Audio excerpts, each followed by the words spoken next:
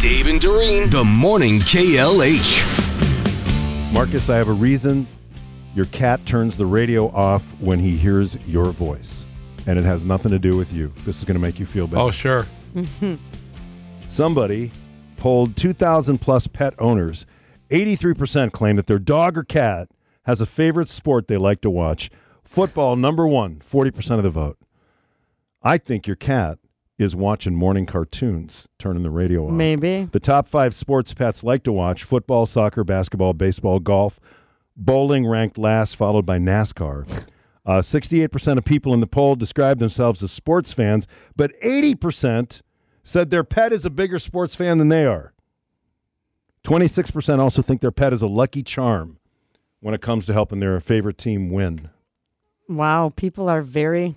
I don't know what dress, the word is. They dress their animals up. No, that I get, but I don't mean the good luck charm. I mean, how would you know that you're a fan? They're very big in projecting their own personalities onto their dog. I will say this. I have noticed that if I'm watching golf, the cats seem to have more of an interest in it because they like following the little white ball. Oh, that makes sense. You see their heads just kind of, what's that? What's that? So is this just cats or dogs too? Because my dog, I couldn't care less whether the TV's on or off or there's a ball or... Well, this is cats and dogs. Okay. Yeah. 69% said their pets like watching TV with them in general.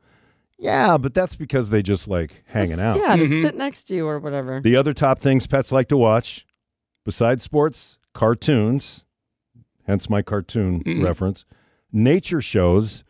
I don't know if your animals do this, but you put the nature shows on, you're speaking their language, man. Yeah, I guess. They see one of those lions or tigers stalking their prey. Absolutely. Yeah. That's Uncle Tom. Mm-hmm. Movies and stand-up comedy. They enjoy stand-up comedy as well. Maybe it's because we're laughing, right? And they like us happy. That's a really good insight. Dusty Slay talks about dogs that don't bite. You ever go to somebody's house and they got a dog that's barking at you, growling at you, and they go, he won't bite. It's like, why you think that? Because he'd never done it before? Well, maybe today is the day.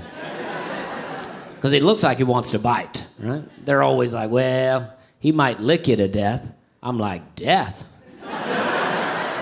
Who said anything about dying? Hell, I'm just worried about being bitten. I don't even know why you brought up death. I just think it's a weird idea because a dog looks like it wants to bite you, right? It's like you show up at somebody's house and there's some guy in there with a knife. He's just doing like this. Huh?